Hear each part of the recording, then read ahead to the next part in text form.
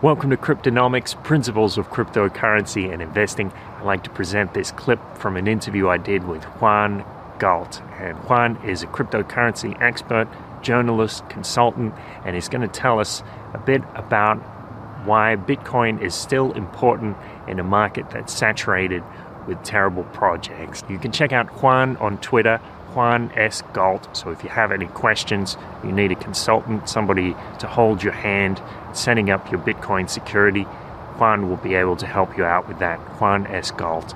Thank you so much to everybody who's been sharing this, liking this, sharing it with your friends and family, liking the pages and subscribing on YouTube and everything.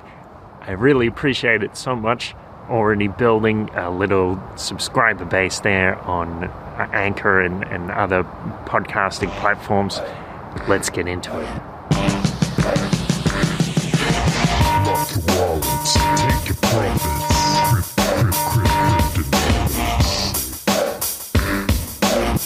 Would you consider yourself a Bitcoin maximalist? Yeah, it depends what you mean by Bitcoin maximalist. To give you a stock answer. Do you think that all altcoins will eventually be worthless, or they won't have any substance in the long term? Well, I wrote a Twitter thread pointing out that I believe maximalism, Bitcoin maximalism, it's a reactive, pragmatic movement. It's a way of raising the bar for a lot of these altcoins because 90% of them will not be currencies. That's just a given. They might be like, some of them might become local currencies, maybe some of them might become like city-state currencies, some stuff like that I could see happening. The vast majority will not become currencies, and they will not become, certainly won't become global reserve currencies or global currencies. But do you think Bitcoin has a chance to do that? Yeah, I think it's the only one that really has a chance. I think, it's possible Dash gets somewhere there, and it's possible Monero gets there to some degree, but the vast majority are not going to be there. Ethereum is not even trying to be there. And so these things are mismarketed, drastically mismarketed. And there's this incredible gap of libertarian thought in how to deal with fraud in the world. And the crypto marketplace is thriving within that gap of thought. There's way too much fluffy marketing, naive marketing, and the relationship between naive investing probably, and then, I mean, it's hard to say what people are doing. I don't want to talk for other people necessarily. Maybe people are taking calculated risks and betting money on these things, but in the stock market, a lot of the companies are like they're actually fairly regulated, and there's all these checks and balances, and you have to be very clear about what you're doing, and there's all these rules, and it makes it hard for you to actually go public, and that's actually kind of a good thing in some ways.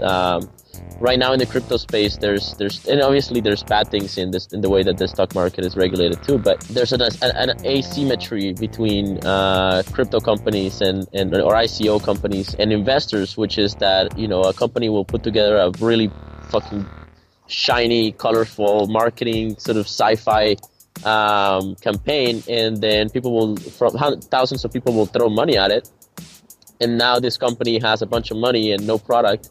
And so their hunger is gone, and they can totally exit scam, and they're outside of the legal system, sort of. And so it's a recipe for failure.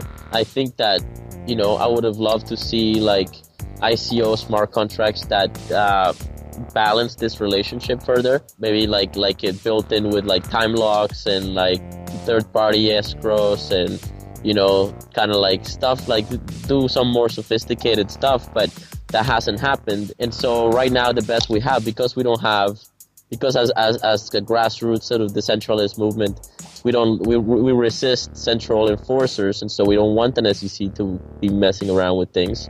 Then the best we have is shaming, and the best we have is maximalism. And maximalism just says that most of these coins aren't currencies, they're not going to go anywhere. And if they go anywhere, it's not going to be currency status, it's going to be something else. And on top of that, they're even like anybody that's sort of been around the crypto space for not long enough will look at 80% of the altcoins and be like, what the fuck? These companies now have to jam this token in the middle of their company and deal with a ridiculous amount of customer service support because most people don't understand how crypto really works or what's going on. I mean, I see it. I help people figure their shit out on this fairly often. And so my position is very pragmatic. It's sort of like, listen, we got to raise the bar of legitimacy of the crypto space. You can't just launch an altcoin and leverage the credibility of Bitcoin. That's wrong. That's not accurate. It's not proper. And so we say that everything is probably a shitcoin, and Bitcoin is the only one that's legitimate, and it's the only one that has there's one thing that's really important in this, is that Bitcoin was created in a selfless manner, as far as we know. Nobody knew that this was gonna go get this crazy. Nobody really knew. Satoshi probably created it just because he could and because he was needed, but he didn't. It was an experiment, and it worked, and it was kind of a miracle that it worked. And every altcoin since then has been created with the knowledge that it can work and make a shit ton of money. And that's why you see all these sort of pre-mine scams and all this fluffy marketing, and they'll do a pre-ICO or a pre-ICO, and then with the pre-ICO they'll raise money to do the pre-ICO, and then with that they'll raise money to do the actual ICO, and then all the first investors get to dump on the ICO people, and then good luck, you gotta wait 3 years before the product launches, if it launches. And then when it launches, nobody cares because it hasn't been hardened, right? It's just some sci-fi project.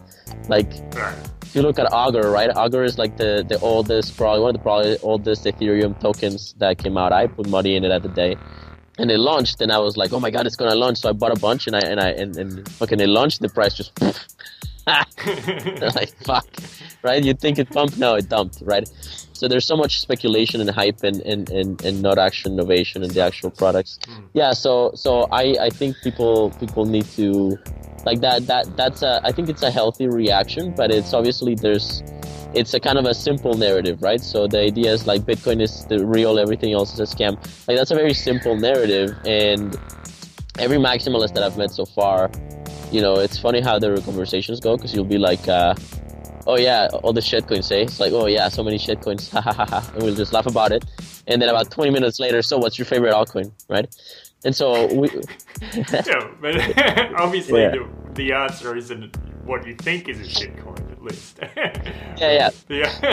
It's just we're starting from the assumption that everything is probably a shitcoin, but we all recognize, the people that I've talked to all recognize that there's a small range of possible things that are actually legitimate, and that's the ones we're looking for. But it's a counter to the hype that the cryptocurrency blockchain space is going to revolutionize the world. It's it's going to revolutionize a few things, and very few of them will actually do anything legitimately useful, and most of them are just it's a playground for people that are trying out the technology, and part of the problem is there's a lot of talent drain and a lot of attention drain going into these coins that have marketing teams and the whole thing. And the more talent that goes into Bitcoin, which is actually, much well developed, much more polished, much less buggy, the more talent and attention that goes to it, the faster we're going to get to an actual reserve status Bitcoin with a currency utility. Right now, it's not a currency because the upside potential is too high. Once we get to once the price stabilizes, once we moon and plateau, that's when the currency status happens. It's not going to happen before we get there because there's no incentive to spend. You just want to hoard it. It's hard money right now. Thank you so much for listening. So remember, you can check out the full interview on the Paradise Paradox. Now, a key part of Juan's position here is that we don't have the systems and procedures in place in the crypto market like they do in traditional markets. So one way to address that is to stick with a big, trusted project like Bitcoin. Now, I don't necessarily agree with that, but it is important to be aware of your own purchasing decisions and use that old adage which has survived for thousands of years, caveat emptor, buyer beware. Use your own brain, be aware of what you're buying when you get into speculation. Thanks so much. Thanks for listening. Remember, check out Juan S. Galt on Twitter, and thank you so much to all those people sharing this with your friends and trying to enlighten them about a different view of the crypto market. Remember, stay grateful.